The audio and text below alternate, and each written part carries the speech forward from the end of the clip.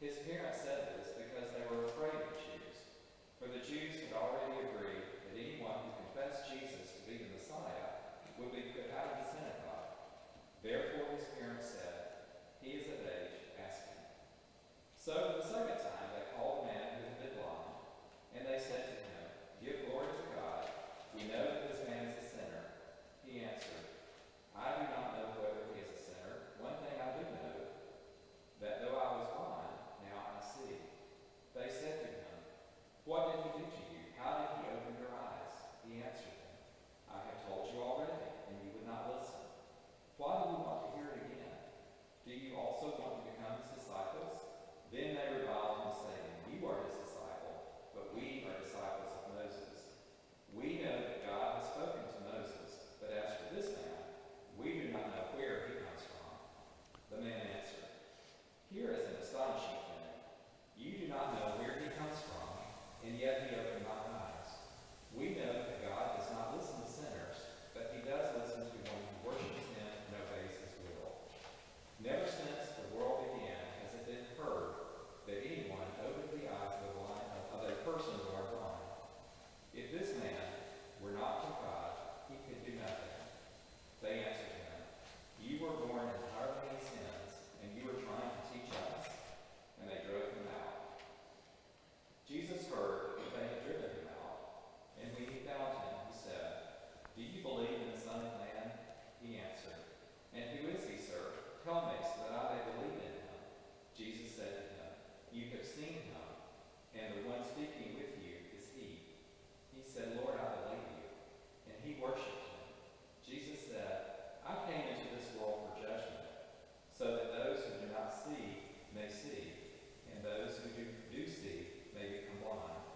Some of the Pharisees near him heard this and said to him, "Surely we are not blind, are we?" Jesus said to them, "I said to them, if you were blind, you would not have sinned. But now you say, 'We see,' your sin remains." The Gospel of the Lord. Praise to you, Lord Christ.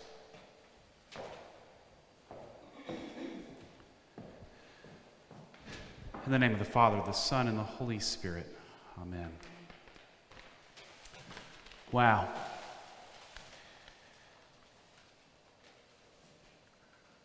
It is a new chapter in our life together. And it's a good and beautiful thing that we can be together, even if we're not able to be here in person. I keep thinking that we have entered a real season of Lent. And I imagine that moment when we are able to gather again, we will more fully know the resurrection. Please know that as we figure out what it means to be community and united, that we are still very much being church. And we are committed to remaining connected and reaching out in love. It feels a little bit different to be preaching to a webcam and empty pews, but even empty, I know that we are united in our love of God. And we are exploring new models of outreach and pastoral care, and I hope that we can share plans with you soon. We're exploring new classes and have launched groups online, and even our children had children's chapel this morning via an online chat group. But I'm glad that you're here online. We have two pretty incredible passages about light and darkness. In Ephesians, we hear that beautiful passage, "Once you were darkness, but now in the Lord you are light. Live as children of light. For the fruit of the light is found in all that is good and right and true. But now in the Lord you are light." It is not that the darkness went away. It is that we have found light. And then in John's Gospel, we hear the words of Jesus, "Night is coming when no one can work. As long as I am in the world, I am the light of the world." Both passages assume a reality in the world that is tough to reckon with: darkness and yet both offer a profound hope that light is shining in the midst of it. I feel a little like darkness right now, or maybe a better word is chaos. The stories of toilet paper and flour and bread vanishing from reality, or apparently you've bought all of it and I'm left without any of it. And then we have no sports to talk about. It is not the world that we knew 3 weeks ago. And since I'm preaching on Facebook, a first for me, I should let you know that we've been offering the Episcopal services of morning and noonday prayer online every day at 8:30 and noon. And yesterday in morning prayer, we heard from the Gospel of Mark, where Jesus told everyone to not be too concerned with washing your hands. And now in today's reading, he is spitting on mud and rubbing that mud on a blind man's eyes. Maybe it's a good thing that we are meeting remotely, because Jesus obviously wasn't concerned about COVID-19. I say all this lightly. I reckon many of you are very anxious and concerned. I am. The stuff about health and our vulnerable populations is pretty unnerving. The financial implications for many in our country, especially those whose work is in jeopardy or who have had to let go or furlough people that they deeply care about. My heart goes out to you. We are united as the body of Christ, and part of what that implies is that we share each other's burdens. So maybe this is a call for us to creatively think about how we might support each other in this time. This is where we begin to find some light in the darkness. But it's not the only place. I returned 9 days ago from an 11-day journey to the Holy Land in Israel, Palestine, with many others from our community. It was supposed to be a 10-day trip, but as we traveled, the world began to unravel. Our flights were canceled, and then they were rebooked several days later, and then they were canceled again. My wife and 2 children were 6,000 miles away. A few others on the trip had spouses who were halfway around the world. Others had left friends or children or grandchildren or parents. And there came a moment when we weren't sure how or when we were going to get back. I messaged the United States Embassy. It could have just been bad communications from the travel company, but I think there was this genuine feeling that when we were in Jerusalem and flights began to run at 30% of their normal frequency, there was an increased sense of worry. And then our president announced to the country that we were shutting down all incoming flights from Europe, and we later learned this wasn't quite the way it was going to happen. And there was this feeling inside of me of, oh crap, what have we gotten ourselves into? Now, I look forward to sharing pictures of the beautiful places we visited and how we learned more about the historical Jesus, but that is not my intent this morning. What is more relevant is what happened through that process. On the second day, we adopted a practice that we now are doing every morning. We would get on the bus, we would eat our breakfast, and then at 8 a.m. we would get on the gold bus. I had a gold name tag that said Bus Captain John. It was pretty ridiculous. And then our Palestinian tour guide, Rajai, would hand me the microphone, and we would read the daily scriptures that so many of us are now reading on Facebook, the Bible readings that Episcopalians all over the world read daily. In the same readings that we all seem to be reading now, that morning prayer has become a thing in our church again. And it struck our entire group that we found ourselves smack in the middle of a story that was unfolding our entire trip. Most of the chapters in the 40s in Genesis, where Joseph is being separated from his brothers and his father Jacob, and they are longing for that day when they would meet again. And as we listened to this story, it became our story.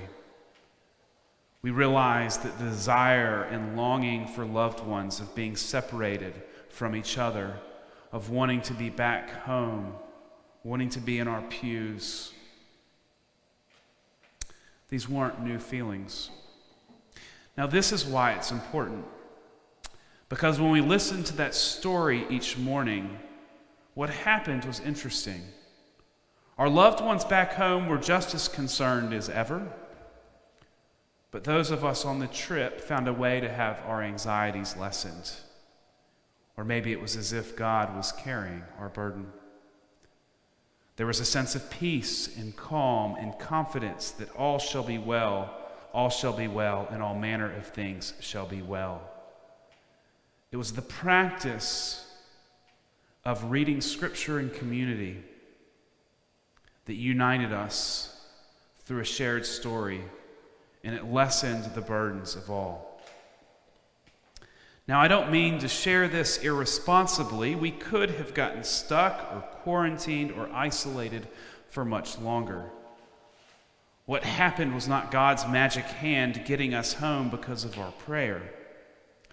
Instead, what happened is when we gather in Christian community, when we continue with this 2,000-year process of hearing Scriptures together, a light is kindled in the darkness. When we listen to each other, when we pray for each other, when we hear the story and the struggle of God's people, we know that our struggle is a part of the larger struggle, and God is present in the midst of it. Did you notice in John's Gospel that night is coming when no one can work?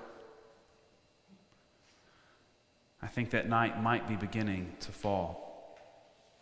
For many of us, these next 3 to 4 months will be especially painful and difficult. And I suspect that there are other moments in your life that feel like darkness. The tenderly loving someone as they die, the loss of a friendship or a relationship, the grief of failure and loss. There is so much of our life that can be challenging or difficult or feel like darkness. And yet Jesus says, as long as I am in the world, I am the light of the world. How do we know that Jesus in a time of social isolation? I want to invite you to begin a new adoption this Lent. I think many of you are going to be home, maybe more attached to your phones or computers than before, and maybe that's okay. I want to invite you to join us daily on Facebook at 8:30 a.m. or at noonday to hear the story of God's people. I want to invite you to visit the website and sign up to get the daily reflection that focuses on Scripture. Because when we hear God's word together, we see Jesus' light shining in the darkness. My favorite story in all of Scripture comes from Luke when 2 disciples are walking on a road to Emmaus.